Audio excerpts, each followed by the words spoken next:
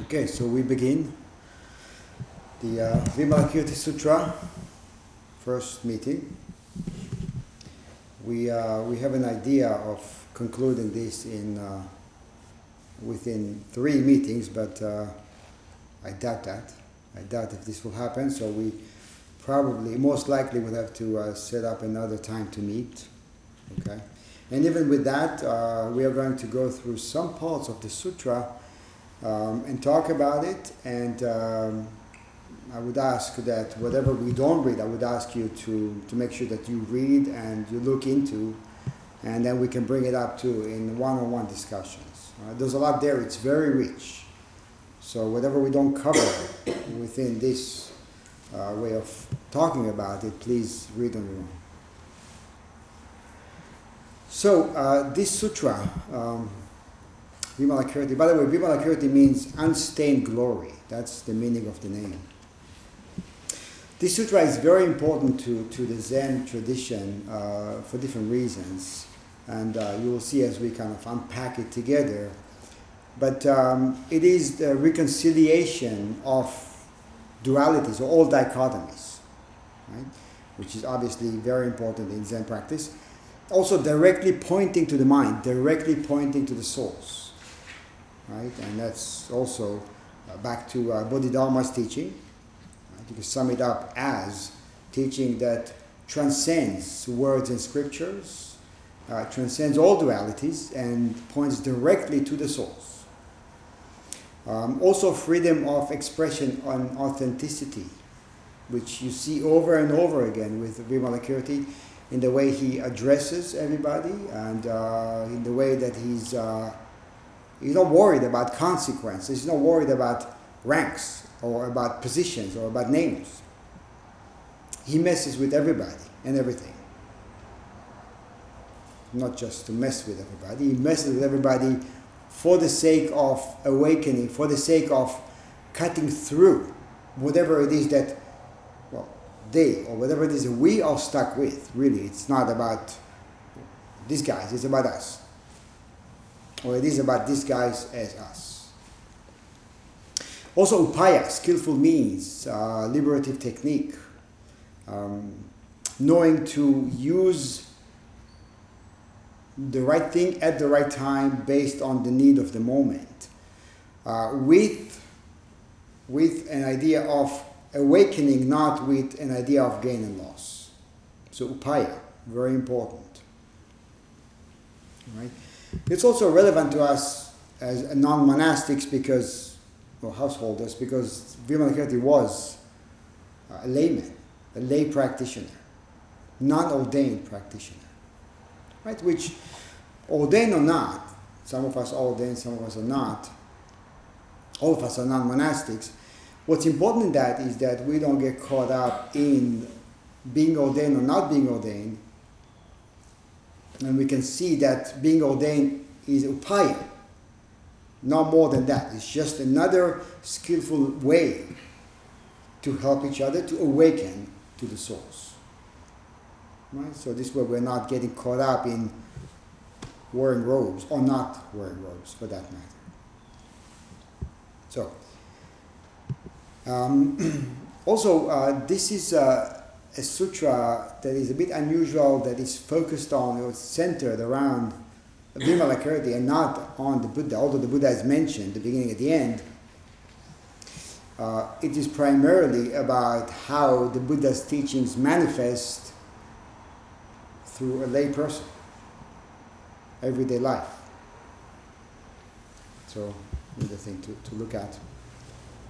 So this sutra was probably written in the early years of Mahayana school, which was developed in India sometime at the beginning of the Common Era.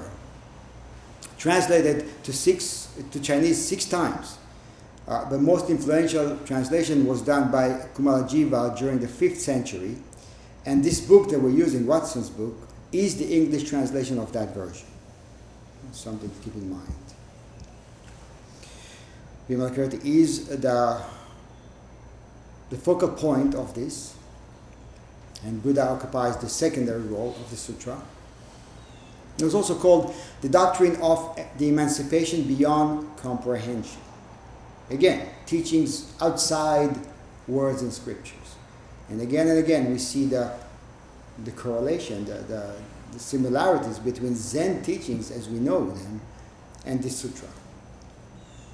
And this version consists of 14 chapters, beginning with a scene from Ambla Gardens in the city of Vaishali in northern India, and opens with Shakyamuni Buddha expounding the teachings to many of his followers. Many followers, some humans, some gods, demigods, some half-humans, some non-humans.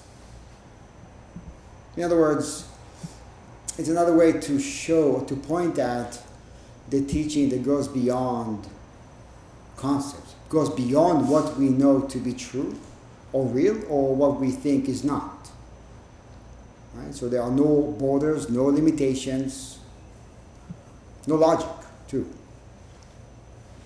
That's the first chapter. Second chapter introduces Vimalakirti, who decided to manifest as a sick person for the sake of expounding the teachings. Upaya. This is one among many, you can call them miracles or magical expressions in this sutra. And there are many of these here. So then the Buddha found out about Vimalakirti's sickness. He wanted to send somebody to go visit him, as it was common, and it is common still within Sanghas. And then he goes through each one of his disciples one by one, those who were present, those who are primary in the sutra, and he asked them to go visit, and then each one of them comes up with reasons why they are not capable. They're not up to par, up to snuff with the level of his realization. They're afraid of him, basically. Right? Which is, again, many things we can relate to in this sutra. This is one of them. Right? You know, this feeling of trepidations about meeting someone, about greeting someone, about confronting. How do we do that? So he goes through them one by one. Each one of them declines and also comes up with reasons why they decline. And the reasons have to do with a previous meeting or encounter with Vimalakirti in which they were defeated, quote unquote. Right? So looked at like a Dharma encounter, as we're going to have next week with Taishin.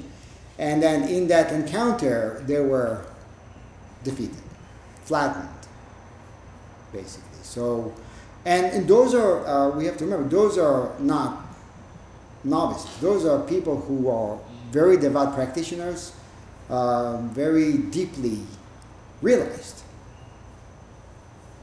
at the time. So those are the people that he confronted, and those are the people with which he had Dharma encounter and was able to transcend or see through their level of understanding. Which is another important thing for us in our practice, is to not get caught up in anything we think we know at any given time, whatever level, whatever depth we think we have reached. Drop it, move beyond it, and then beyond and beyond and beyond. So that's another thing we have to see in this sutra. So eventually the Buddha gets to Manjushri on the lion, the depiction of wisdom. And Manjushri agrees to go, but he agrees to go with saying that although he may not be up to snuff as well, right, he's still not at that level. Still, he's going. And it reminds me a little bit of the Shuso. If you remember the speech of the Shuso at the beginning, it's somewhat scripted, but the point of it is, I was asked by my teacher to do it, and although I don't feel up for it, I have to do it in accord with the instructions of my teacher. So that's how he goes to meet Vimalakirti. You could say he's armed by or with the Buddha's understanding, and at the same time knowing that knowing his own limitations at that time, or the limitation of his understanding. So then the text shifts to Vimalakirti's sick room, and then from that point on it focuses on dialogue between Manjushri and Vimalakirti. And also accompanying him are many, all kinds of people who thought that this would be a great way to watch the Dharma being revolved, right? Great way of understanding, great way of deepening their understanding. So then they all go and they all somehow fit in a very, very tiny, small group. Another one of the miracles in the sutra. So, and then there's a last chapter which comes back to the Buddha, comes back kind of full circle. It ties it all together.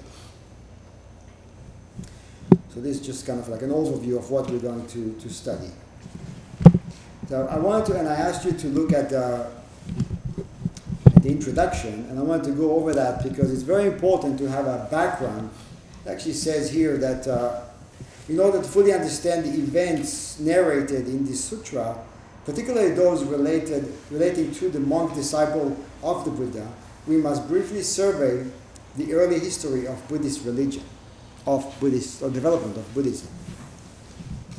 So it is important. The other thing is important here also that the Buddha goes through two different groups of his disciples present at that time. The first one are the Arhats, which we're going to get into, and the second group are the Bodhisattva.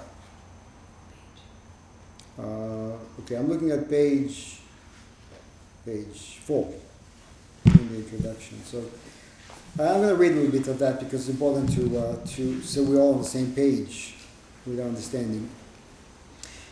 So it says Buddhism took over from earlier Indian thought the concept of karma, the belief that the deeds done in present or past existence will determine the circumstances into which one will be reborn in the future.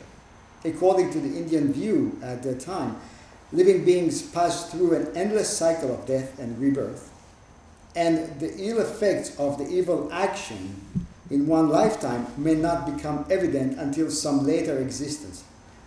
But they will manifest eventually, and it's basically inevitable, right? Because of karma, because of the way it works. The Buddha's Eightfold Path, as we have seen, well, we have talked about the Eightfold Path. It's actually earlier in that page before that. So offer a prescription from freeing oneself from ignorance and evil, advancing one's level of spiritual attainment, and perhaps even escaping the cycle of birth and death entirely. But in order to pursue that path with appropriate zeal and concentration, it was thought all but imperative that one live secular or household life and become a member of the Buddhist order, which consisted of both monks and nuns. There, right, free from family entanglements and mundane concerns, one should devote oneself to a life of poverty, celibacy, and religious study and discipline, supported by the alms of the lay community. Lay believers should acquire religious merit by assisting the order. So by giving them food when they go in the morning rounds, that's how they advance. Observing appropriate rules of all moral conduct and carrying out devotional practices. But it was thought that they would have to wait until some future existence when they too could become members of the order before they could hope to gain full release from the bonds of suffering. So does that make sense? Right? Does that right? Some of us know that. But it's important to understand that at that time, Buddhism in a way grew in a time of a certain way of thinking. Right? And that was the common way of thinking. So we may go back and look at Buddhism and maybe find faults in the way that it was taught, or maybe even the way that the Buddha laid it out. At the beginning, he did not allow women practitioners in. And of course, that raises an eyebrow, right, to say the least. But we have to understand that in context of the time that Buddhism was developed. So he did not just, although he may have seen through, he still was living within those times. So we have come a long way. We still have a long way. We have come a long way since then when it comes to not separating. Still have a long way to go and a lot of work to do. So in early Buddhism, the ultimate goal of religious striving was to reach the state of arhat, or a worthy or saint, one who has overcome desire, passed beyond samsara, right, the world of suffering, and cyclical birth and death, and enter nirvana. But as the monastic community labored in the centuries following the Buddha's demise to systemize his teaching and clarify points upon which, perhaps intentionally, his pronouncements had been vague, a number of doctrinal problems arose. So that created problems later on, right? And that's the development of the Mahayana. Just what were the characteristics of an arhat, of a Buddha, or a state of nirvana, right? So looking at that, trying to understand what does that mean. What is the exact nature of the dharmas, right? The mirrored objects of phenomena that make up the world as we know it through our senses. If, as the Buddha thought, there is no such thing as individual self or ego, then what is it that what is the recipients of karmic retribution? In other words, who is suffering for past actions? So the members of the order, in their efforts to settle questions such as these, became increasingly occupied with codifications of the tenets and doctrinal issues, and the religious bodies split up into a number of sects of schools that differed in matters of interpretation of the practice, as it always happens after whoever comes up with it dies. So these tenets and practices of early Buddhism that I have been describing here are often referred to as Hinayana, or the lesser vehicle. Right? So it seems like a derogatory term applied to them by a rival group within the religious that labeled itself as Mahayana, or the greater vehicle, and represented its doctrines as superior to the ones before that, to the original version of Buddhism. So, just to stop here for a few minutes, what's important to see here is that, or actually what's most important, that we don't get caught up in what we may consider or read as small vehicle or the larger vehicle. And although the sutra may seem as a kind of a propaganda against and for, right? As if ridiculing something and then belittling it and maybe raising something else as better, it's very important to see that arhat means person who devoted their lives to lifetime after lifetime, got to a point of being able to devote their lives to practice, right? To let go of everything else and just focus on practice, and attain realization. And then with that, kind of, well, the hell with everybody else. That's the premise of it, right? But it's not exactly like that. And then in relation to that, or side by side, we can see a bodhisattva, who is in a way, the point of the Mahayana teaching, that bodhisattva is the one who waits or comes back to help others, or waits until entering nirvana, because there is no realization unless everybody else is on board. Or another way to see that, realization includes everybody else. So since realization is about realizing that everything is one, well, then how can others not be included? How can I, in a way, forget everybody else? If I call it realization of all one, it won't make sense. Now, we could see arhathood as a stage. It's an essential stage. We have to. But then we have to also step forward. We have to step forward from 100-foot pole, as we say, right? So we don't get stuck. So we get it, we understand something is opening up to us, and we forget about it, we move on. So it's all essential. It's all important. We cannot say that one is better than the other or one is superior than the other. Because that again, even that will be the wrong understanding. Does that make sense? Mm-hmm. Okay. So few minutes, I want to see where we're at, and if I completely lost you or we're on board together. So let's open it up for a few minutes and then we keep going. Actually, Sugyoko shared something about that yesterday, an article that she found about exactly that the realization, when we realize what these two aspects mean, we realize that they're not separated, basically. So then we don't get caught up in being the ones who belong to the better sect, ridiculing the ones who belong to the other sect. Actually, the name has changed later on to Theravada, which actually means the school of the elders. Just to make sure that we don't use terms that may seem derogatory. Okay? But we can't deny that the name was there, so we cannot just delete it. Right? But we have to understand that in a way, you know, what's called the lesser vehicle or the small vehicle is a stage, a part of practice, an inevitable part of practice, which we cannot skip, which includes what we call the greater vehicle. You're not sure? Okay, so any you speak so I can drink some tea. So is what Arhat Bodhisattva, is it a question of perspective, of different perspective? Because it would appear the practice is very similar, except the focus of the practice seems to be one is inward and one is outward.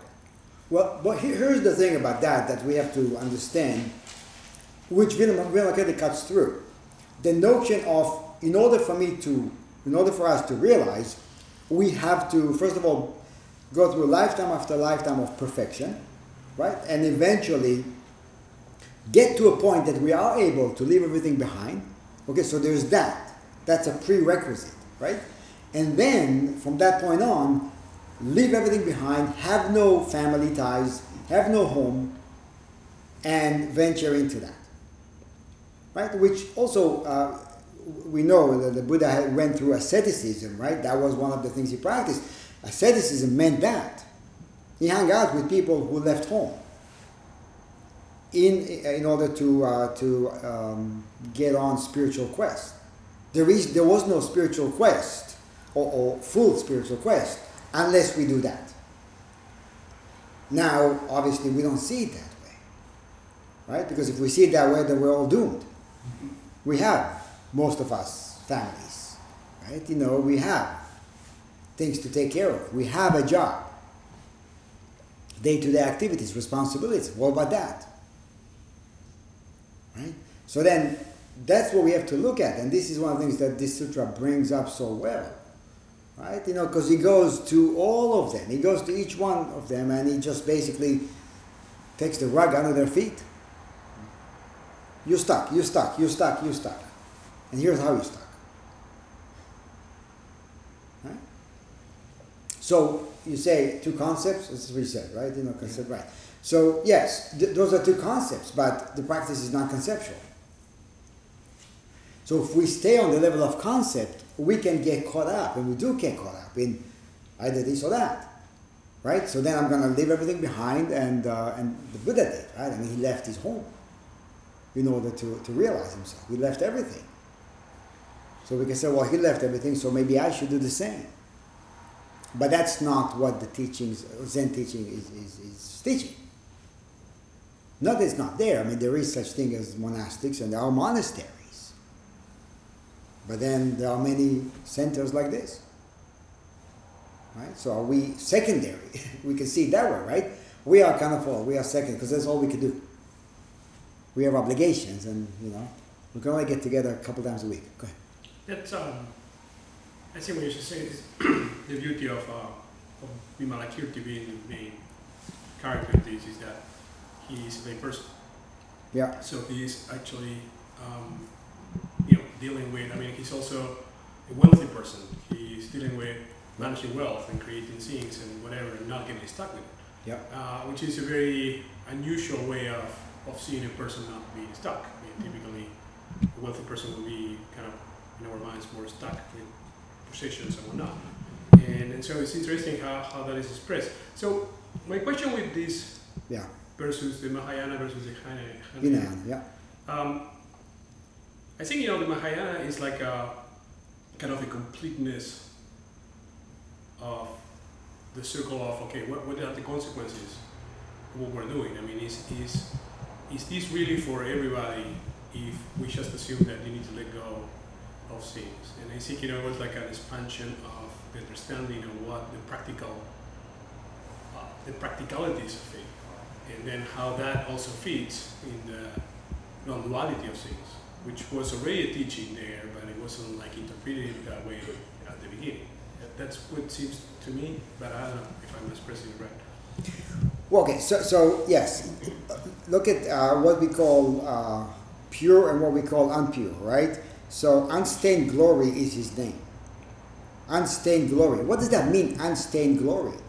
Unstained purity. And that takes what we see as two and brings them as one. It's unstained, not because he cleaned it up and he keeps cleaning it up every day in the morning, gets up and he cleans it up so it remains. It is saying it is unstained. You can't stain it. You cannot defile. That's interesting because that goes back to the mirror and Right. six feet. Yeah, definitely goes back to that. Absolutely, No, right. it's like and the difference between the six feet Right. Turk and Neo. I forgot the name of the other guy from the north. Yeah.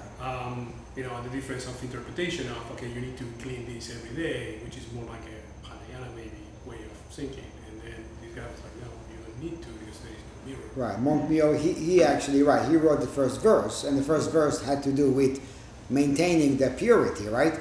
Working on maintaining the purity. Because if I don't work on it, it becomes stained, right? So it means, and it's very kind of pompous way of listening. It's up to me to keep it right. If I don't do it, it's gonna, right? So as if we have that power, right? to either, you know, keep it clean or make it dirty, right? You know, it's just, yeah. But it falls into the way we think about ourselves, right? I'm the one who can do that. I have those abilities. Or I That's don't really have cool. those abilities. Yeah.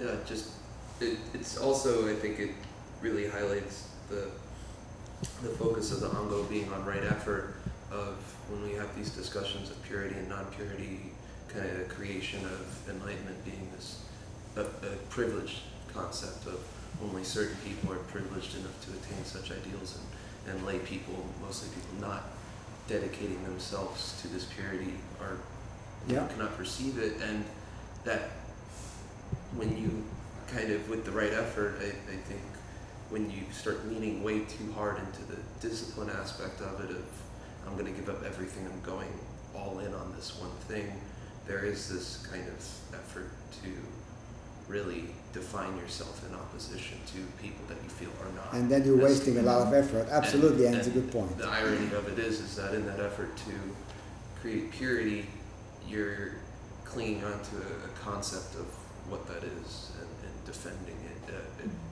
It's what I liked about this is, well, you know, they're all afraid of Vimalakirti to a certain extent. I think a lot of that is because it, you know, challenged the power dynamic that they've kind of created for themselves, Yeah. and really Yeah. held them to a different standard that they weren't used to having been confronted on. So they don't want to confront that again. And I thought that was interesting the way it kind of just explodes it open. Yeah, yeah, and right effort is very closely related to that, right? Because right effort on maintaining it pure, right? You know, there is a lot of wasted effort if we think that it is dependent on that, right? And also there is the fear. Well, what if I can't? Yeah. Or if I think I did purify, what if I won't be able to maintain it pure? Right? And that falls into, am I here or am I here, right? So if I think I'm in the purity side, then I'm worried about, if I think I'm there, I want to get back to that. A lot of wasted effort. And what the other thing about that is when we look at, when we study the historical aspects of our practice, we have to bring it to this. We have to study it from here and not from there, in a way of how is it applied and how does it relate, or how is it relevant, rather than say, well, that was wrong, that did not make sense, or whatever. Yeah, but what is it pointing at? Right? I mean, we are in a way bound by culture, by tradition, in a way. I mean, well, we have those conditionings, right? And we live here. We live within a culture. So how do we awaken in that culture, through that culture, using the teachings, basically? Right? Yeah. Did everyone see the tricycle article? No, that was exclusive. No, we can share it, actually. We can share it with everybody. Right. It was Theravada and Minayana, and Arhat and Bodhisattva. But then there's also a third distinction, compassion and wisdom, Mm-hmm. which I thought made, for me, the article more meaty. The Mahayana tends to claim for itself compassion as its root and blames Theravada as being a wisdom tradition. And it's interesting that Vimalakirti defeats everybody on wisdom. Right? He's defeating the Theravadins on their own turf and moving to the new turf, which is going to be the compassion. And in the article, the person who's had extensive experience in both traditions came to the conclusion that each of them is kind of like a yin-yang figure, that at the center of each one is the other one, so that if you're involved in the wisdom tradition, compassion arises, and if you're involved in the compassion tradition, wisdom arises. And he thought that to me was the biggest learning of that. Often we say that there's no wisdom without compassion, there's no compassion without wisdom. They're not dual in essence. Right, exactly. They cannot And be that's dual. what the article was. Right, because if we realize all one, well, obviously compassion is not even in question. I mean, right? All one is all one. So, and if there is no other realization, then we're on the same page, basically, right? There is no wisdom without compassion. And vice versa. Right. Because they're non-dual, essentially. And Zen goes to the heart of that. Because it's not, yes, we can get caught up, and we do get caught up, but Zen teachings are not caught up. And that's another thing another distinction to look at. The fact that we get caught up using the teachings doesn't make the teachings wrong or stained or anything else, right? It's just we have to look at ourselves. So anyway, anything else? We keep moving? Okay, so I'm going to go to page 9, the doctrine of non-dualism. It says the Vimalakirti's criticism of Hinayana and his own expositions of the Dharma center around the concept of emptiness or non-dualism, a key tenet in Mahayana thought.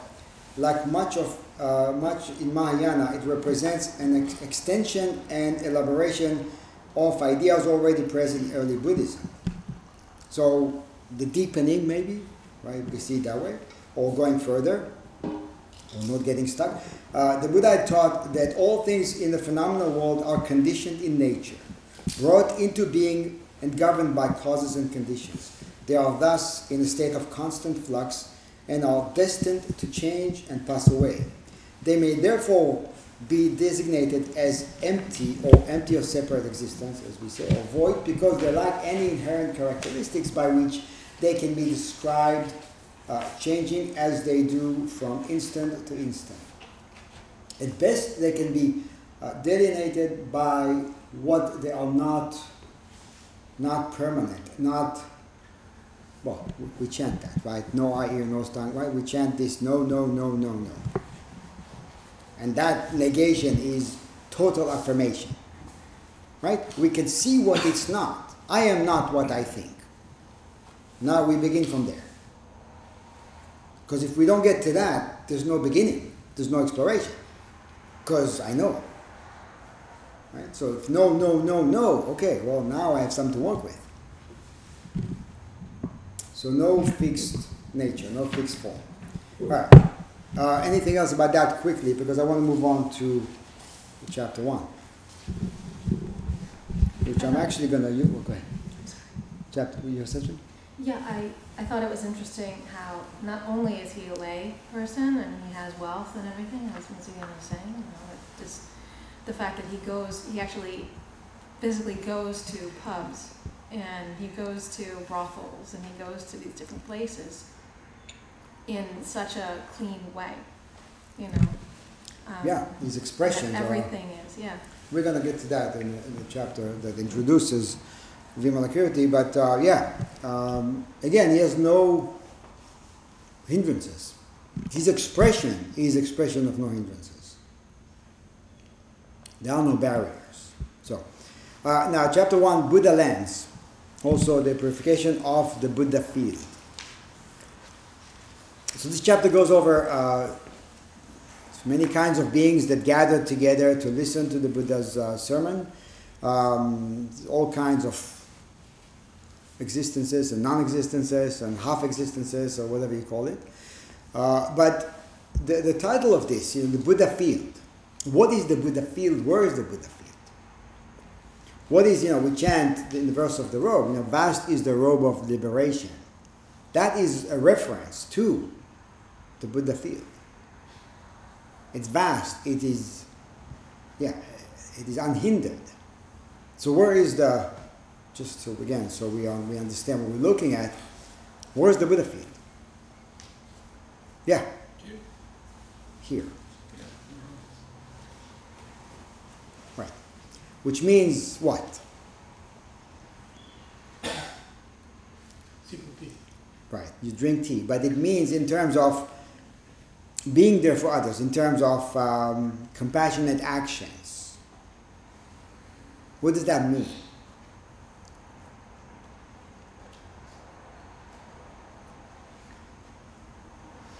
I don't think I know. Okay, it's good. It means everything is here, it means everybody's included, right? It means I have to pay attention, right? Because if it's happening now, it's not going to happen later. Right? There is no such a thing. It means I cannot wait. I should not wait.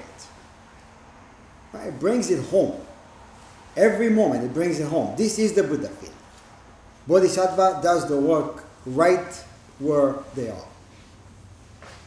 Right. Or Bodhisattva in training, or you call it that way. But that's where the Buddha field is. Whatever we do, whoever we're with, however we feel, whatever we think. That's it. So as another way to see all these strange beings, right? I think we experience them in our heads, right? All kinds of gods and demigods and half humans, and so sometimes we see ourselves this way. But it's important to understand that it includes everything, the madness that we often experience too. Okay, so it's all there. And vast is the robe of liberation, right? It's a formless field of benefaction. I looked it up. The bene, good, right, from Latin, and facere is doing, to do good. A formless field of doing good. And again, this is it, right? This is the Buddha field. This is the formless. It's formless because it's not limited to the form I am or the form I am interacting with or in. Or within, right? It's formless. So what we chant includes everything, right? But we have to see it, and even with that, I think that the deeper we go, the more we see in just few words, right? We look at the verse of the robe. Few words contain so much, point at so much. All right, so it begins by, this is what I've heard. Ananda was the one he was the primary listener, the cousin, right, the Buddha's cousin. What? He memorized everything. Yeah, he had a phenomenal memory, and because they could not do what we do. and record. And so he was the recorder. So that was his brilliancy and actually one of his special powers. So he's the one who heard. So at one time the Buddha was in Amla Gardens in the city of Vaishali, accompanied by a multitude of leading monks numbering 8,000. There was also 32,000 bodhisattvas, all known to the assembly, person who had carried out all the basic practices of great wisdom, sustained by the might and supernatural powers of the Buddha.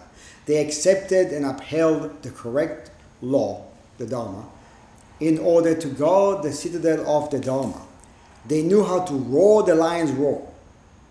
You're going to have to know how to do that next week.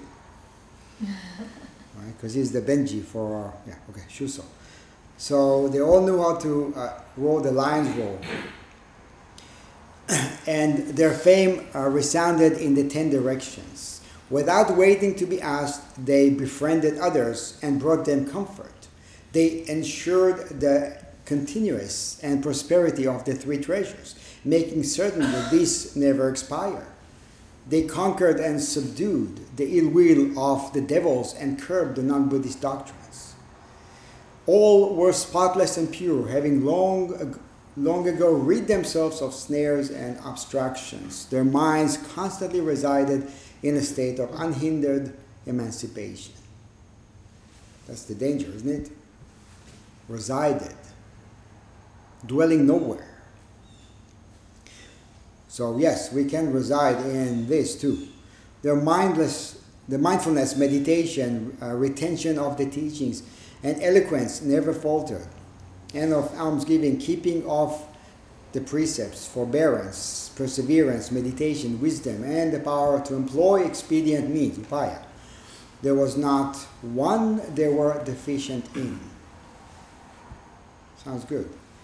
They had learned to accept the fact that there is nothing to be grasped at, no view of phenomena to be entertained.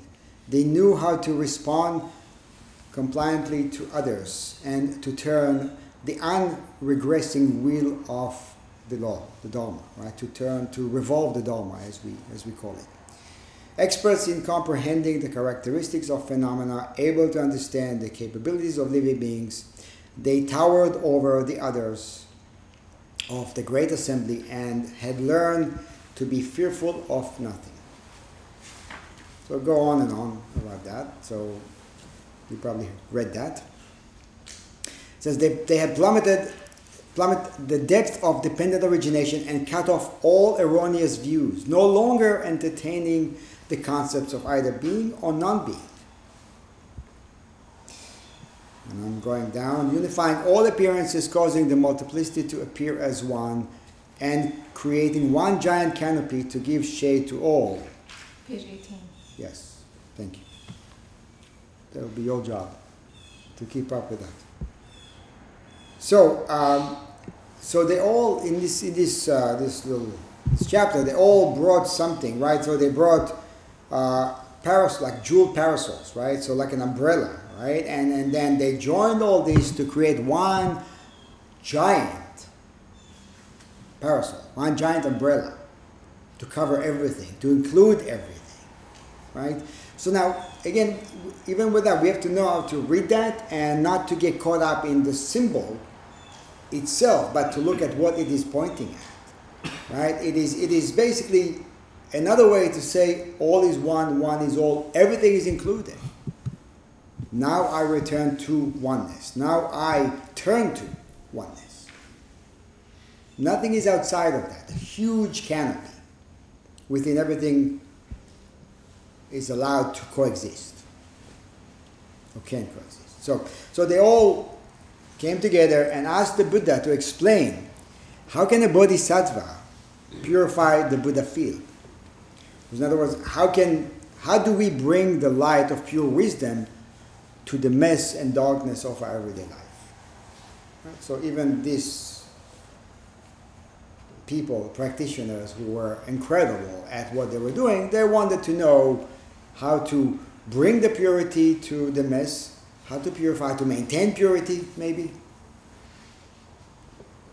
So, How do we bring wisdom into ignorance? The light of wisdom into ignorance. And the Buddha said, it is by inducing the various living beings to enter into the Buddha wisdom. It is by inducing the various living beings to develop the capacity for bodhisattva practices in such and such land that they acquire their Buddha land. So it is by pointing to others that it is where they're at that they need to practice. It is with what they're with that they need to practice. So it's by turning the attention away from the conceptual idea of practice to the tangible. Wherever we are, whatever we do, turn to that, appreciate that, open up to that. Right? This is by paying attention, first and foremost. So then he gives an analogy. He says, suppose a man proposes to build a mansion on a plot of land, open land, right? So somebody wants to build something huge and beautiful and magnificent on an open land, right? He may do so as he wishes, without hindrance. But if he tries to build it in the empty air, he will never be successful. Right? And this is what we do. We see emptiness, right? We conceptualize emptiness, and then what can we do with that? Where do we go with that? How can we even, what do we do with that? Right? So he said it is the same with the bodhisattvas. It is because they wish to help others to achieve success that they take their own vow to acquire Buddha lands. Their vow to acquire Buddha lands is not founded on emptiness. So let's spend a few minutes just to look at that. No, their vow to acquire the Buddha lands, it doesn't happen on conceptual idea of emptiness. Go ahead. Questions, thoughts, concerns? What does it mean? Yeah, what struck you while you were reading, right? What? What struck you while you were reading? Yeah, what struck you? What struck you? Go ahead. You can begin. You're not struck? I was struck by many things. I think what it means to me has to do with the Bodhisattva vow of returning to the land to actually kind of free others and participate in what's going on. Because I mean, if you dwell in this nowhere, there's nothing to do there. It's like it kind of lost into kind of portion of what the right understanding is. And so it seems to me like it has to do with that. The Bodhisattva vow of the four vows of kind of this is for everybody, bringing it back, and so for everybody needs to happen in the form without losing formless. This is the pure land, it's up to us to make it so. We chanted, you know what we chanted? Because it's not what we want to hear. Yeah. We come to practice because we don't want to hear that, because we think that practice will, get rid of stuff, right? Take care of things. Or bring us somewhere else. Right. Just, and I want to free myself from all that. And the practice says, or he says, you turn towards everything you want to free yourself from. That's the Buddha field. That's the stuff. It's most tangible.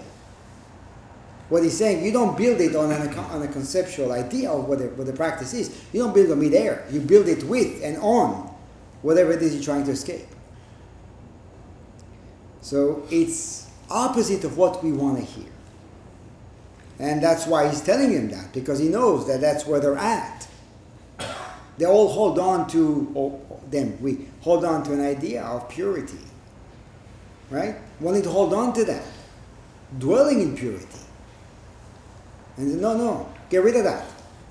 You want to practice? Look at what's going on around you. It's most tangible. So the whole thing is basically has to do with you have to enlighten yourself, but at the same time you have to come down off the 100-foot pole. Well, you have to get to the 100-foot pole before you come down. That's the whole thing actually about all this.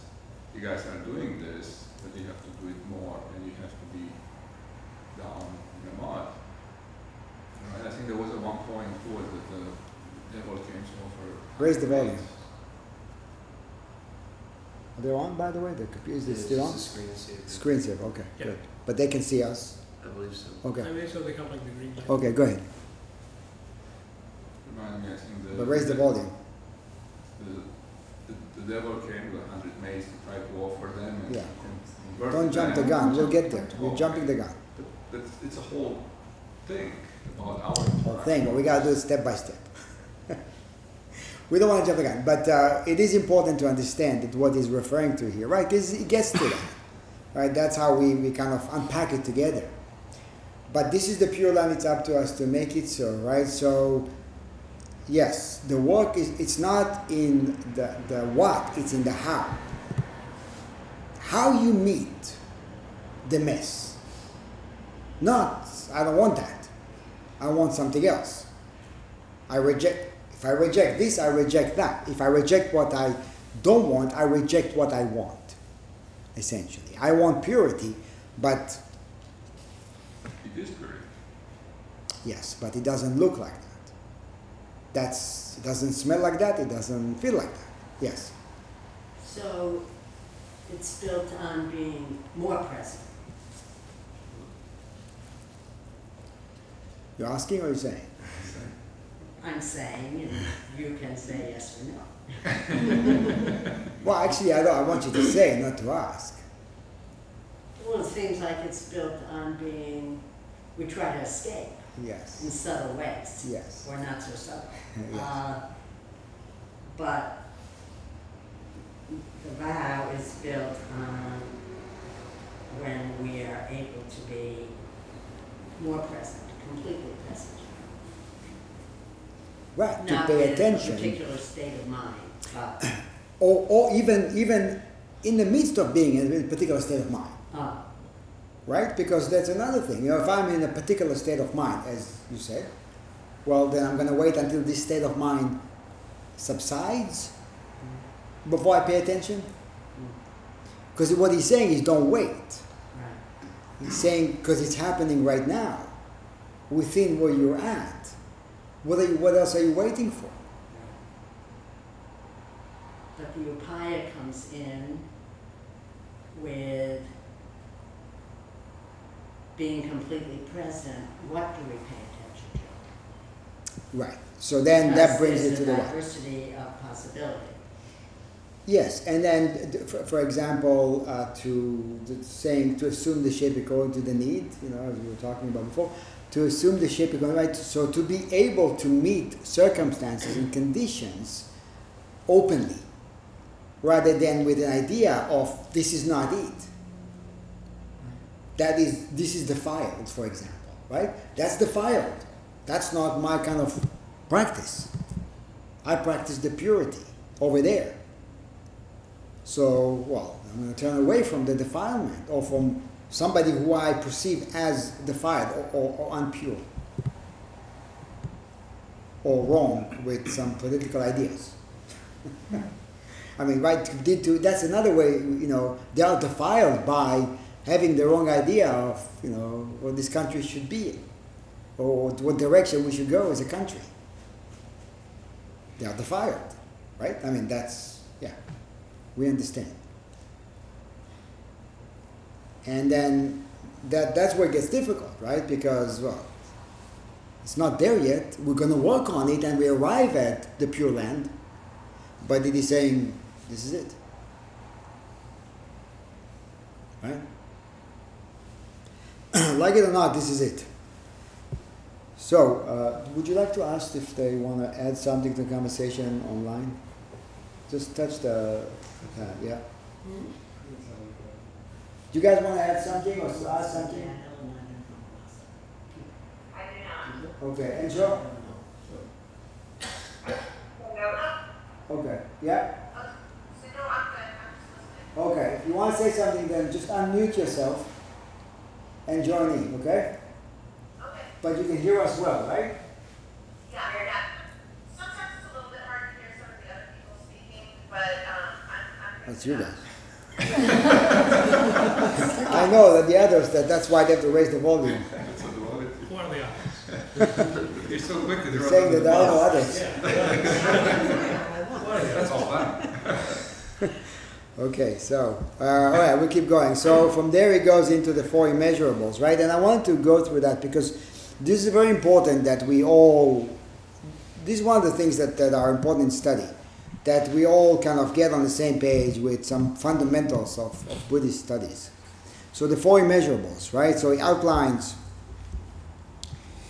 and the six paramitas, right? So I'll start with the paramitas. The Dana paramita, because what he's saying is, maybe I'll read that.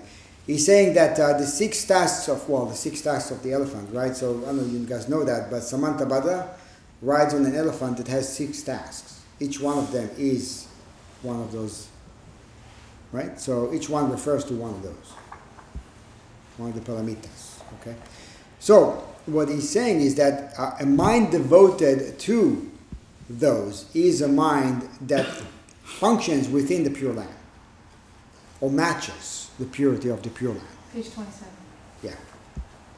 So, Dana Paramita, the perfection of wisdom. Sila Paramita, perfection of morality through upholding precepts. Santi Paramita, perfection of patience, forbearance. Vidya Paramita, perfection of energy, courage as well. Jnana Paramita, perfection of meditation. And Prajna Paramita, perfection of wisdom. Right? So Dana, Sila, Santi, Virya, Dhyana, and Prajna. Okay?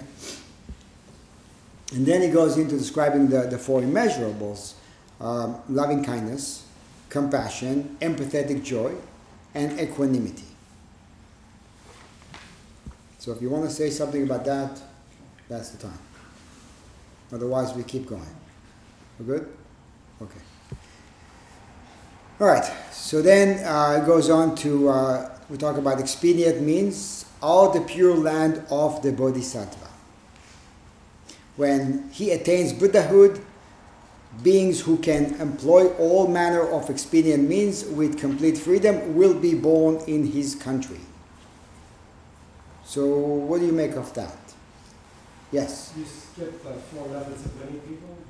I did I skip. think you have a slightly different translation too. I am skipping a little bit. I Well, promised I to was skip. curious as to what the 4 methods, do you remember what they are? Because he doesn't list them here. No, but I'll get back to you about that. Okay. It was a term I hadn't heard before. Yeah, no, I have it. I just it's a different book, so I'll get back to you about it. But yeah, no, I skip a little bit. Actually, I am going to keep skipping just so we can actually get through something with that. But yes, so the point is that expedient means are the pure land of the Bodhisattva. Upaya is the pure land. What's that?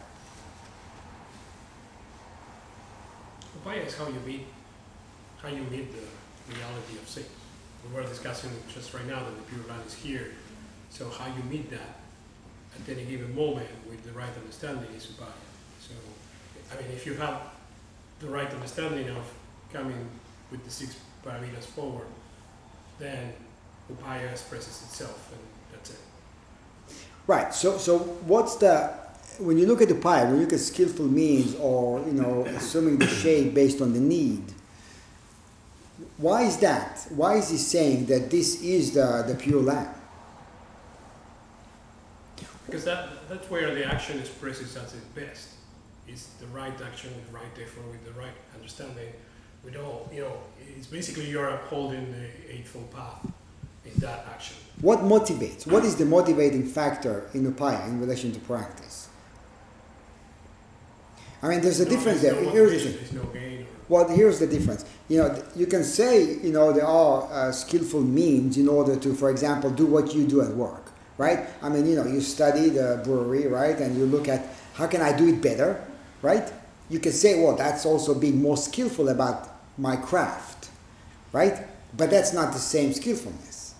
How to. Okay, so what's the difference in Upaya, skillful means in relation to practice, and skillfulness in terms of doing what you do? Well, in the skillful, in the Upaya, I think, there is no gain involved into it. You're not trying to improve anything, you're not trying to gain, you're not fearing losses, you're just acting upon what's required. And very tough to do, much easier to say. But that's kind of my understanding of what that means, which is different from the skill of when you're trying to improve, I mean, how you make this or how you make whatever you're doing. You know, like you have like a certain concept of, okay, I'm going to do this. However, you can improve your skill with upaya too. So there is a kind of combination of, you know, like, because upaya can express on how you improve your skill if you're actually not expecting to gain anything about it, you're just doing it for the sake of it. Right, because it comes from, there's no, because there's no doer.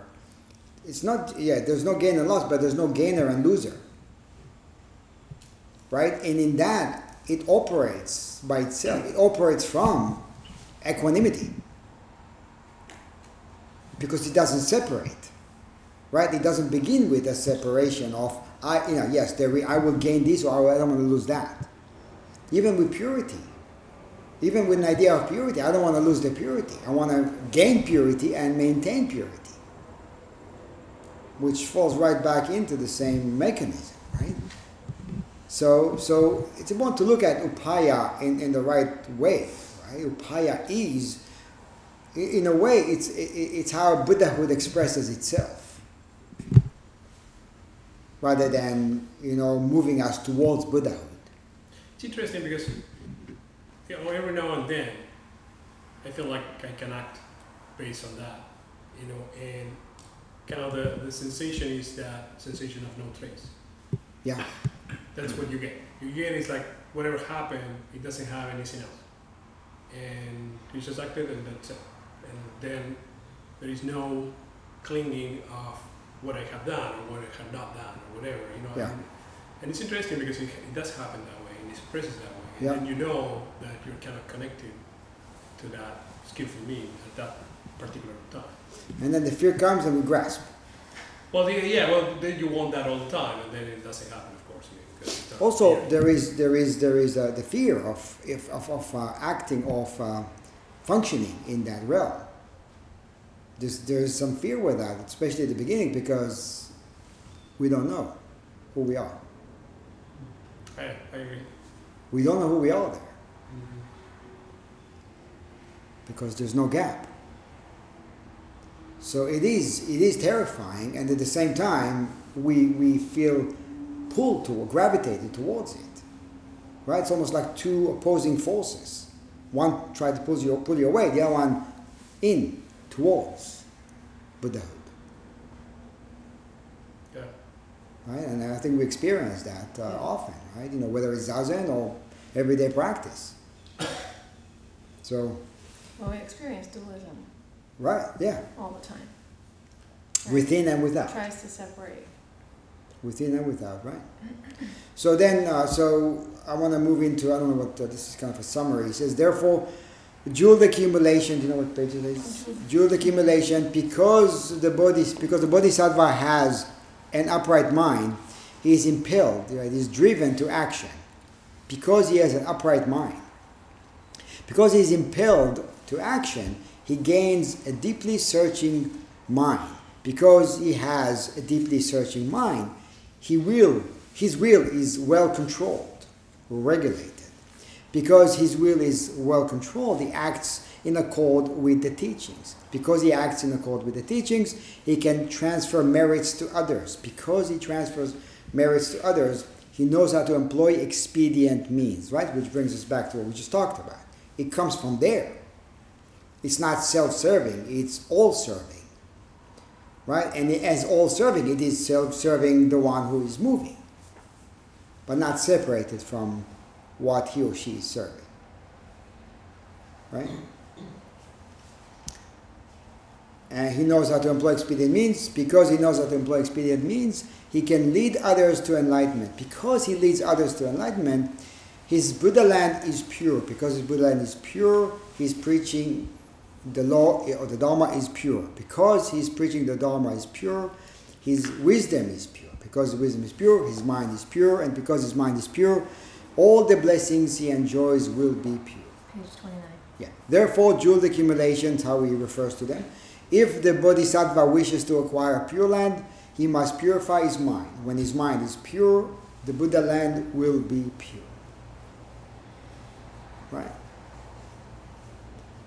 Instead of giving solace to the body, give solace to the mind. When the mind is at peace, the body will be at peace. Right? That's Mumon. One of the commentaries from the Mumon Khan. Okay. So then Shariputra, right? So then Shariputra, which was the actually Buddha's foremost disciple in the Theravada tradition, right? So he was influenced by the Buddha to, in a way, the Buddha influenced him as a upaya. Ask a question so we can keep the teachings going. And I'm going to tell you what to ask. Kind of like that. And, so, I mean, he sounded a little kind of like, it doesn't make much sense or whatever, or maybe we think it's a stupid question. But stupid questions are actually great questions because they revolve the Dharma, because they show us where we get stuck, and then they shed light. So, anyway. At that time, Shariputra, moved by the Buddha's supernatural powers, thought to himself, if the mind of the Bodhisattva is pure, then his Buddha land will be pure. Now when our world-honored one first determined to become a Bodhisattva, surely his intentions were pure. Why then is this Buddha land so filled with impurities? Now, he didn't ask it. That's going to point out. He didn't ask. He thought it. But then the Buddha read his mind and answered. Right? So, and again, right, because this is putting purity versus impurity. Right? How come, if this is the pure land, well, what about those who vote for whatever, right? What about those we don't like? What about the direction that this country is going? What about all that? Right? Where's the purity in this? How can this be pure? Right? I mean, this is so easy to connect to and so easy to bring it to, especially now, especially with what transpired yesterday. Right? So, you know what I'm talking about. And I'm not trying to make it a political discussion, but the point is that, we are triggered. We are triggered, and when we are triggered, we can look and see that we are triggered by divisions because we have an idea of what's right, what's wrong, what's pure, what's defiled. And also an idea of where we're at and where we're not in relation to that. So the Buddha, knowing his thoughts, said to him, what do you think? Are the sun and moon impure? Is that why the blind man fails to see them? And Shariputra replied, no, world-honored one. That is the fault of the blind man. The sun and moon are not to be blamed. Shariputra, it is the failing of living beings that prevent them from seeing the marvelous purity of the land of the Buddha. The thus come one, the Tathagata, the thus come one is not to blame. Shariputra, this land of mine is pure, but you fail to see it. Now, you fail to see it is us being upside down. Right? Topsy-turvy. Right. That's what he said. That's what he said when he realized. Right? Everybody's endowed with it. Because we're upside down, we don't see it. He's not ridiculing. He's not faulting. He's not saying that we are wrong or anything like that. He's just saying that because we're upside down, we don't see it. Go ahead. That passage in particular was one, maybe I'm getting hung up on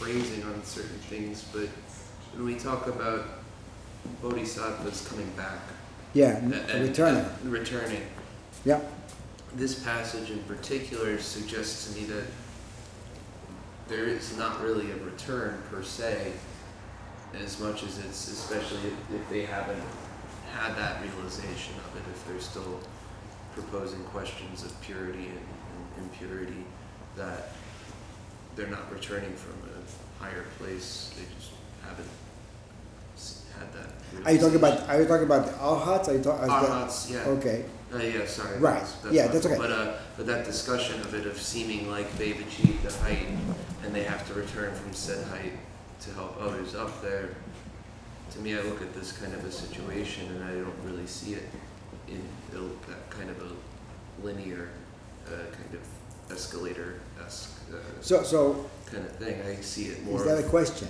It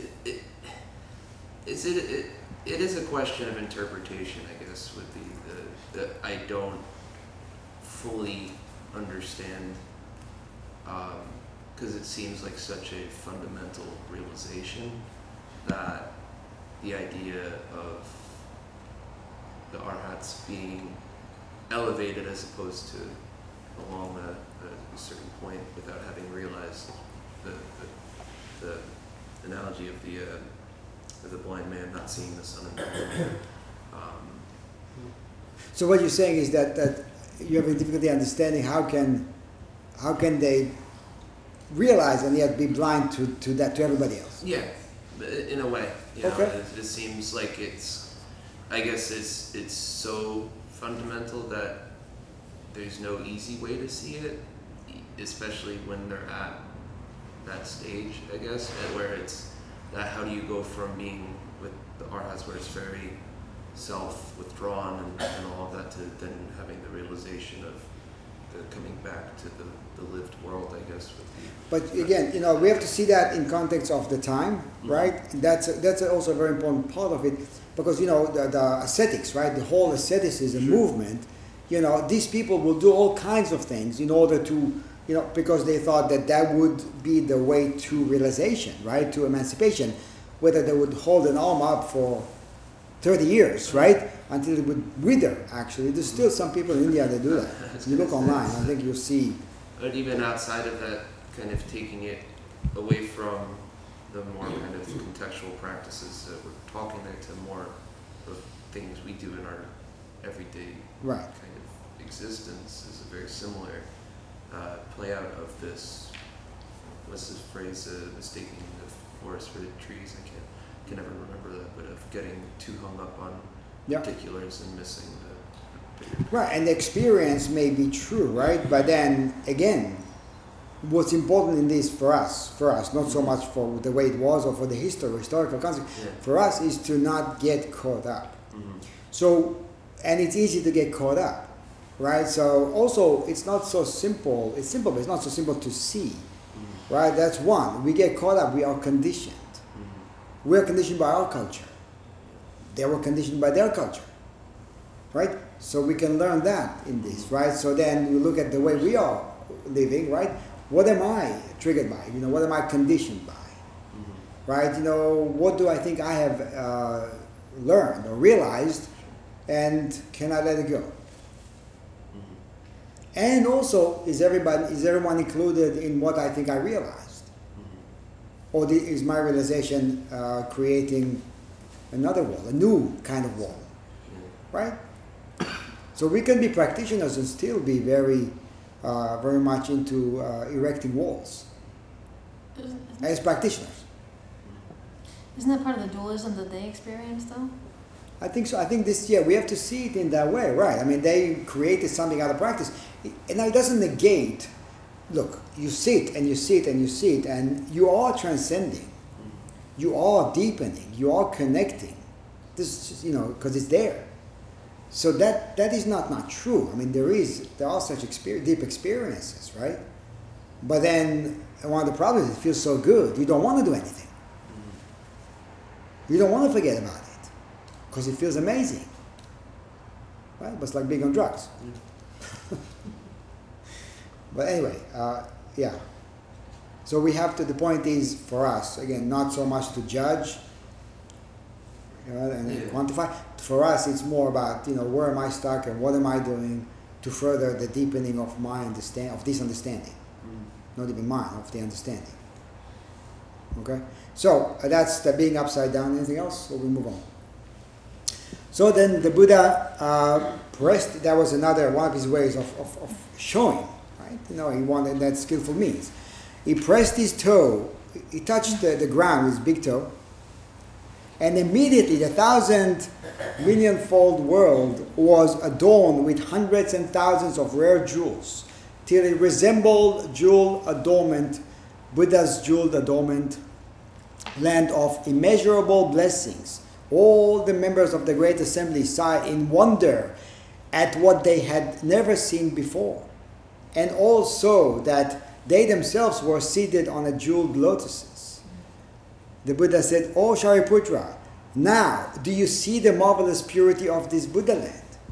And Shariputra replied, Indeed I do, world-honored one, something I have never seen before, and never even heard of now," right?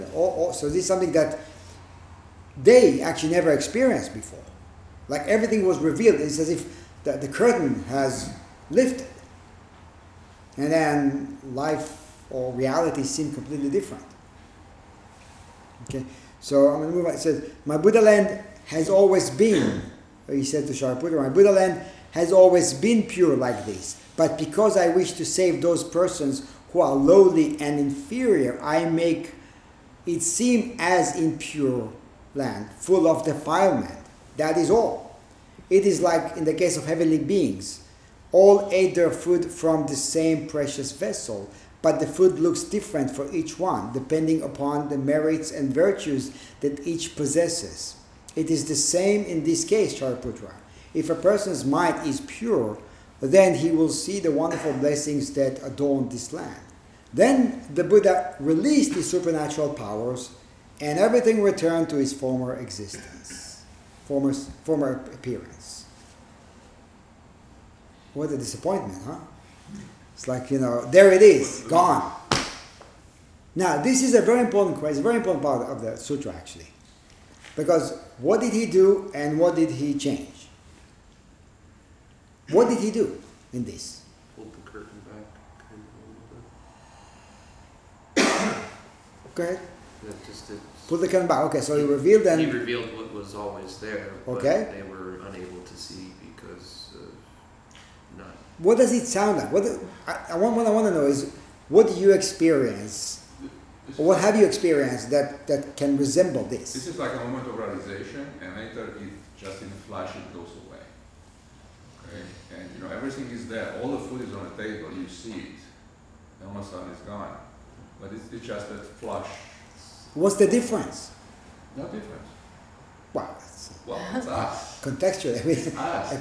yeah, there is. We can say it doesn't feel the same, right? Between this and that, between, as you said, the curtain is lifted and the curtain drops. Then what? But it reminded me actually last session. Well, you were there, right? Remember that Keiichi was talking about how he felt before, like at the beginning of session and at the end of session, right? And then I think all of us, we all experienced that, right? We go to session, right? And it could feel like hell, it could feel like heaven. What's the difference? And it could feel like hell and heaven within an hour, multiple times.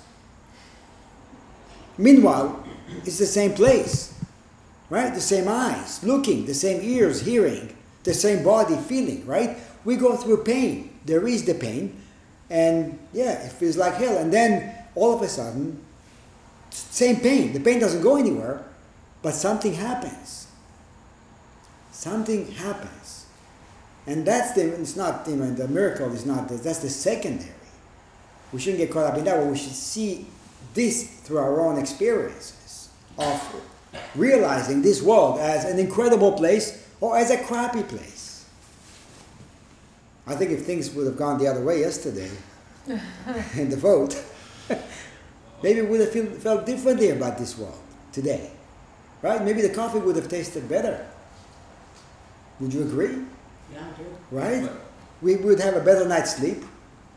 Wake up with a smile in the morning. There are a lot of things that would make me sleep. Woke up grumpy this morning because, But we think it's justifiable. here it's still the same, the realization of what changed between that moment yesterday Yeah. and the moment after that. Yes. Well, again, We details think we wise, we look at the details. We look at but 1, 2, 3, 4, 5, 6, whatever, right? We have many reasons to say, of course, I'm going to be grumpy. How can I be not grumpy at this point? right? I mean, and then it makes sense, and then we go along go about our business and grumpy, and of course other people join that grumpiness, and then what? But what he's doing here is basically, he touches the, and that's the thing, he touches the ground with his toe. What does that mean? With his toe. What do you make of that? I'm here. This is Yeah, with what we don't even, I mean, how often do we actually think about it? I have a toe, this is great, it's like right? My toe is magical. And I'm not kidding, it is magical. Because that's the point. The magic of the toe.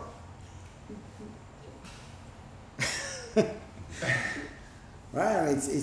That's what he's trying to point at. This is the Pure Land. But it's up to you. The magic of everything around you. Right. Yeah. The magic of tying your shoes. I talked about last year in the Yango. The magic of doing what we do and take for granted. Where else is the magic? How else can we understand that this is the Pure Land? It's up to us to make it so. How else can we understand non-dualism if not like that? Right? If it's not dual, it's not dual. If the pure and the defiled are not two, what does that leave us with?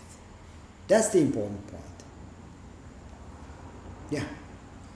Is this in contrast to the Buddha touching the ground with his finger? This ground is my witness. Now I think his finger was as powerful as his toe. Just imagine what he could do with his whole foot. Yeah, this is right. This is commenting many years, centuries after. Right. This ground is my witness. Well, but actually, he used that in a way of saying, I don't need anybody's verification because I'm verified by this ground. Because Mara had asked him. Yeah. Right, because you remember Mala came by and asked, well, who's gonna, you're here alone. Who's gonna, say, yes, you did it. You have arrived, you've achieved something. There's nobody here, right? What good is it? Nobody's gonna say, wow, you're amazing. And he touched the ground and said, well, I don't need a witness. This ground's my witness. But yes, in a way, because, it's all there. It's all available. Why do I need somebody to come and tell me, you're correct in your realization? Who? If it's all one, then who's going to come and verify? But the moment you need somebody, then there is a duality. You don't need, that's why you don't need. That's the point, right? I mean, if you realize unity, then who are we waiting for? What are we waiting for? It brings it back. I mean, this is one thing I love about this sutra, right? It's like watching a theater, right? It goes from one scene to another, and it's there's humor and everything. There's a lot going on, but it's not us watching a play. It's actually us being in that, right? Because unless we understand how to read it, then we can think, well, this is nice, but how's it relevant to my life? And if we don't understand how it's relevant, then we're not studying correctly, right? Mm. Anyway, we have to move on. Anything else about that? Okay. So he picked up his toe, and everything went back to the way it was, and it's kind of disappointment, right? It is a disappointment. And then he says, let me see a second. So 32,000 heavenly and human beings who wished to pursue the path of the voice hearer, understanding that all things are impermanent in nature, cast off the dust, remove themselves from defilement, and attain the pure Dharma eye. The 8,000 monks, ceasing to accept the phenomenal world, put an end to all outflows and gain emancipation of mind. When the Buddha in this way revealed the marvelous purity of the land, the 500 sons of rich men who accompanied jewel accumulation, all were able to grasp the truth of birthlessness. And 84,000 persons all set their minds on attaining Anuttara Samyak Sambodhi, complete and perfect, unstained enlightenment. complete and perfect enlightenment. So, we're going to move to, we have time, we have a little more time, right, left? We have, Yeah. like, let's talk at the end, Yeah, right? we have 15. 15, 20 minutes. All right, so chapter 2. Now this chapter introduces Vimalakirti. So at that time, in the great city of Vaishali, there was a rich man named Vimalakirti, unhindered in his eloquence, able to disport himself with transcendental powers. He commanded full retention of the teachings and had attained the state of fearlessness. He had overcome the torment and ill will of the devil and entered deeply into the doctrine of the Dharma, proficient in the paramita of wisdom and a master in employing of expedient means. He had successfully fulfilled this great vow and could clearly discern how the minds of others were tending. And actually that's, I think sometimes we touch on that when we study ourselves, we study everything and everybody. When we understand our own difficulties and challenges, we understand everybody else's challenges. Right? So to see into one is to see into all. Right? So moreover, he could distinguish whether their capacities were keen or obtuse, desiring to save others. He employed the excellent expedient of residing in Vaishali. So even his existence, his life, what he was doing, everything was actually upaya. His life was upaya. And it's a very nice way to see ourselves. To see ourselves as expedient mean rather than something static. I am upaya. Right? I mean, it goes back to what the Buddha said. Right? This is the life of a bodhisattva, the life of upaya. And it changes everything because it takes it away from gain and loss, right? Into how can I be of help? How can I do good? How can I do good for others? How can I help others see through what they're stuck or what they're stuck with and help them free themselves from that? So a life of upaya. Though dressed in the white robes of a layman, he observed all the rules of pure conduct laid down for monks. And though he lived at home, he felt no attachment to the threefold world. Now you can see how this goes against the thought of that time, that you have to leave it all behind in order to practice this. You can't practice that if you have a business, if you live at home, if you have a family, if you have to take care of business or stuff, then you cannot do that. So that's already starting to go against all that. So one could see he had a wife and children, yet he was at all times just in action. Obviously he had keen and household attendant. Yet he always delighted in withdrawing from them. Although he wore jewels and finery, his real adornment was the auspicious marks. Although he ate and drank like others, what he truly savored was the joy of meditation. What he truly savored was the joy of meditation. Now this is not that he was not able to enjoy. He was able to enjoy everything, but he saw it for what it is. He saw it as transient. Right? He saw it as transient, so he wasn't attached to that. Right? Actually, if you remember when we studied Bodhidharma, Bodhidharma also talked about that. Right? That the attachment ends with the delight in something. Right? You can be delighted in something or buy something, and then it ends with the delight. So then it leaves no trace. So it doesn't mean to turn away or to turn against anything. It means to see it for the way it really is, or as it is, not as what we think it is.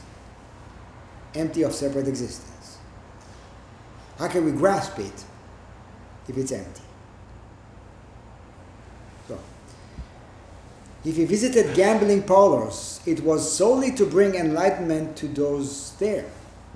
If he listened to the doctrines of other religions, he did not allow them to impinge on the true faith. right? Which means he was not self-righteous about his own understanding about Buddhism. He was able to be open to others. Although maybe they did not understand what he understood, he still was able to be open to that. Though well versed in secular writings, his constant delight was in the Buddhist teachings, in the Dharma. Respected by everyone, he was looked on as foremost among those deserving of alms. Embracing and upholding the correct Dharma, he gave guidance to old and young. In a spirit of trust and harmony, he conducted all kinds of business enterprises. But though he reaped worldly profits, he took no delight in these. So, anyway, what do you think? This sounds to me like this is Zen for daily life, in some sense. Because you talk about everybody else, you can still function. You have to do what you have to do, and you have to interact. But if you do it from the right perspective, with the right view, you will function. And it doesn't mean that you have to. It means negating nothing, rejecting nothing, right? Go for it. Judging nothing. Right. Judging nothing, right? Dwelling nowhere. Mm-hmm. Dwelling nowhere, he had a home. Right? He had a family, he had a business, he made money. Yeah. But he wasn't the one gaining. Right? So, but also the other thing is, the coming and going, he went to brothels, he went to casinos, he hung out with everybody because he wasn't judging. Because he was able to see the truth in everybody, whether they saw it or not, whether they obeyed it or not, or maybe they were moved by something else. Still, he was able to see through their actions. Kind of like Jesus, right? Hanging out with everybody. Right? He was actually chastised for that. Right? But Vimalakirti, it says that he was like he was the most respected businessman at the time because he was very good at it, yet not attached. And it's beautiful, right? Because it comes back to our lives. It comes back to what's going on. It comes back to the way we are meeting challenges. And it's showing that, this is it. This is the purity. Or also maybe, forget purity or impurity. Appreciate this. Right? Even that, maybe we should drop idea of purity and impurity. And that's also what he was doing, what the Buddha was doing. They're revealing everything and then hiding it. It's never hidden, it's always revealed. So It reminds me I of, think we're gonna go ahead. We're gonna with this wrap it up next few minutes. But go ahead, and I want to see if there's anything that you want to say to conclude today's meeting. it kind of reminds me of Maizumi's writing and teaching. Mm-hmm. In Appreciate Your Life, a couple of stories that I've heard that he told about being too precious, and Yep. yeah, like telling that the man who had to eat at a certain time or had to eat before a certain time, telling him that he was being too precious and he should eat when he needs to eat. The things don't be so Rigid. Be Right. be The flexible, story. and I I'll just think- tell it quickly yeah. because otherwise I don't think everybody heard it. It's a short story about Maizumi driving to some kind of a ceremony, and there was a Theravada monk with them, and they eat up to noon, and then afternoon they don't eat until the next day. They fast until the next morning. So I think they were driving somewhere. There was no place to stop, and it was getting close to noon, and the guy was getting very nervous because noon comes and then they're unable to eat after that, right? And then Maizumi turned to him and said, "Stop being so precious. So what? You eat at one, big deal. Why is that a problem?" And it's what Vimalakirti would say. Mm-hmm. What's your problem? Why is that an issue? What's going to happen if you eat at one? What will be defiled if you eat at one? Right? We get rigid. In the name of purity, we get rigid. In the name of flexibility, we become stuck. So yeah, it's important. I want to see if, could you touch it again and see if they have anything to say? So the two of you want to say something? We are kind of wrapping it up.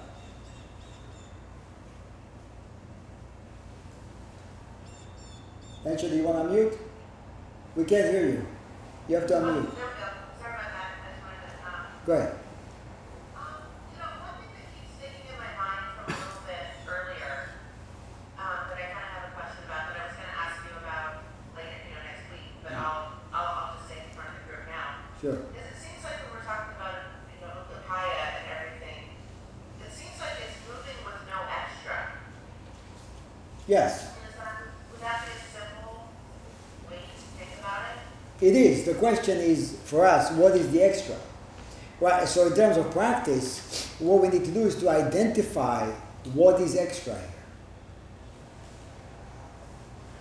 But yes, this is you can see it that way and then work with it. Where is the extra? Right. But in a way, I mean, in a nutshell, I am the extra. Right? Because if you look at where all the extra comes from, it comes from me. Right. No, for sure. So in the movement, there is no you. In order to find you, you have to stop. So if you think of flow and you maintain flow and flow is maintained, then where can you find yourself? Where do you find yourself? Right, walk with it that way. Okay. Yeah? Thank you. That's all. That's all I Okay. Avery? Still there? No. I don't Okay. see Amy. Okay. So, anything else to wrap it up? 2 minutes. I'll say something. So one thing that struck me about this passage, it's hard to think of somebody who's so spiritual as having so much that he's adorned with all these jewels. Like maybe somebody down the street can't eat and you're wearing all these jewels. Mm-hmm.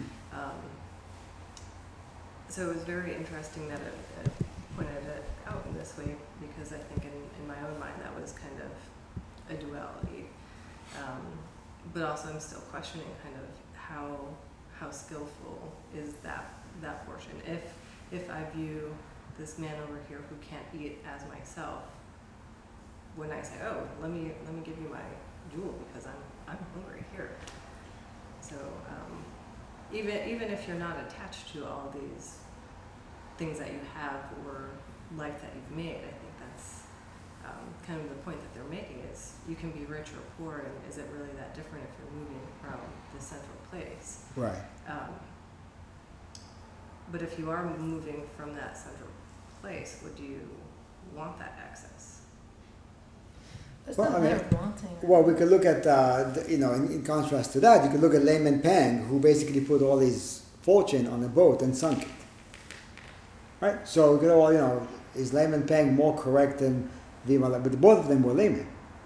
Right? So one put all his stuff on a boat and sunk it, and then the other one used it as upaya. I'm not saying that Layman Pang used his poverty as upaya. And then Vimalakirti used his richness as upaya. Does it matter? If it's used as upaya, if it is given, poverty can be given and the richness can be given. Do you see? I see what it's saying, even though I'm still, it's 100% about the place you're moving and how you're using that wealth or. Yeah, and he was also very giving in his life. He was also very giving and he was very helpful, right? So he did not profit for himself. He profited and then shared. So helped.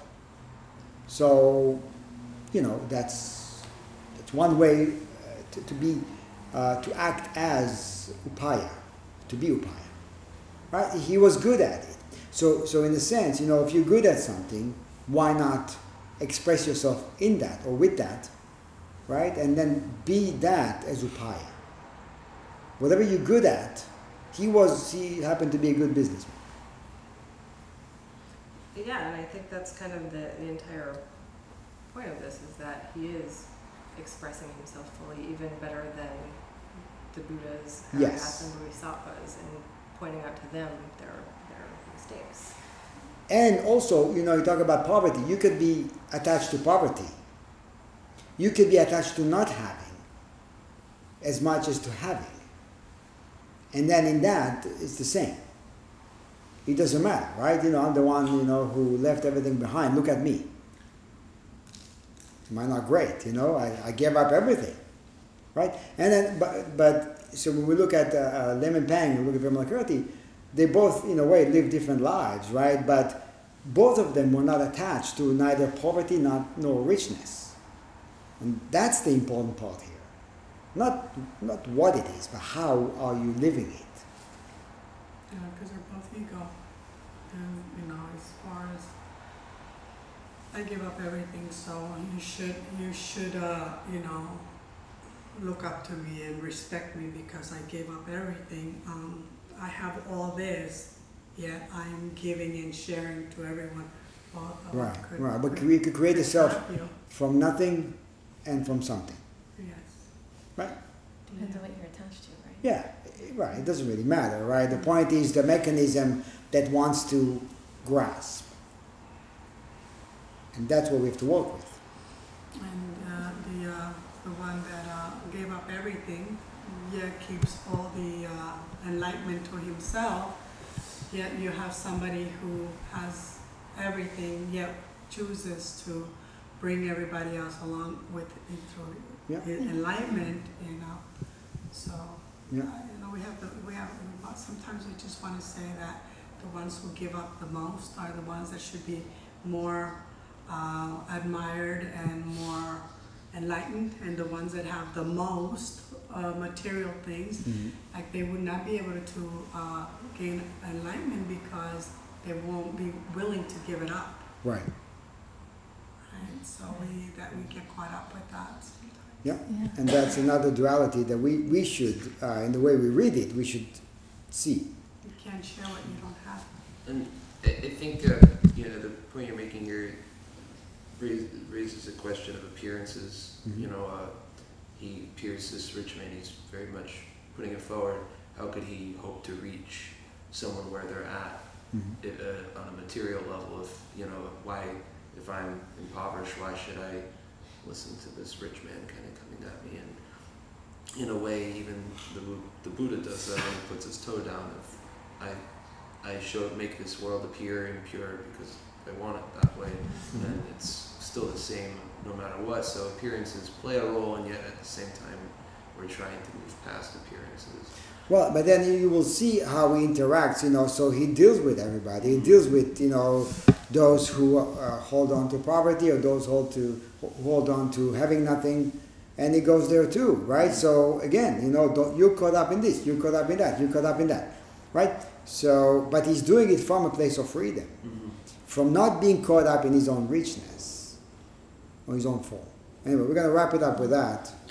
And then, so next time, we are going to begin from Vimalakirti appearing as Sikh, and then go from that to the Buddha working with different people, trying to convince them to go, you know, or ask them to go see him, and each one of them says no, and see how far we get with that. Okay?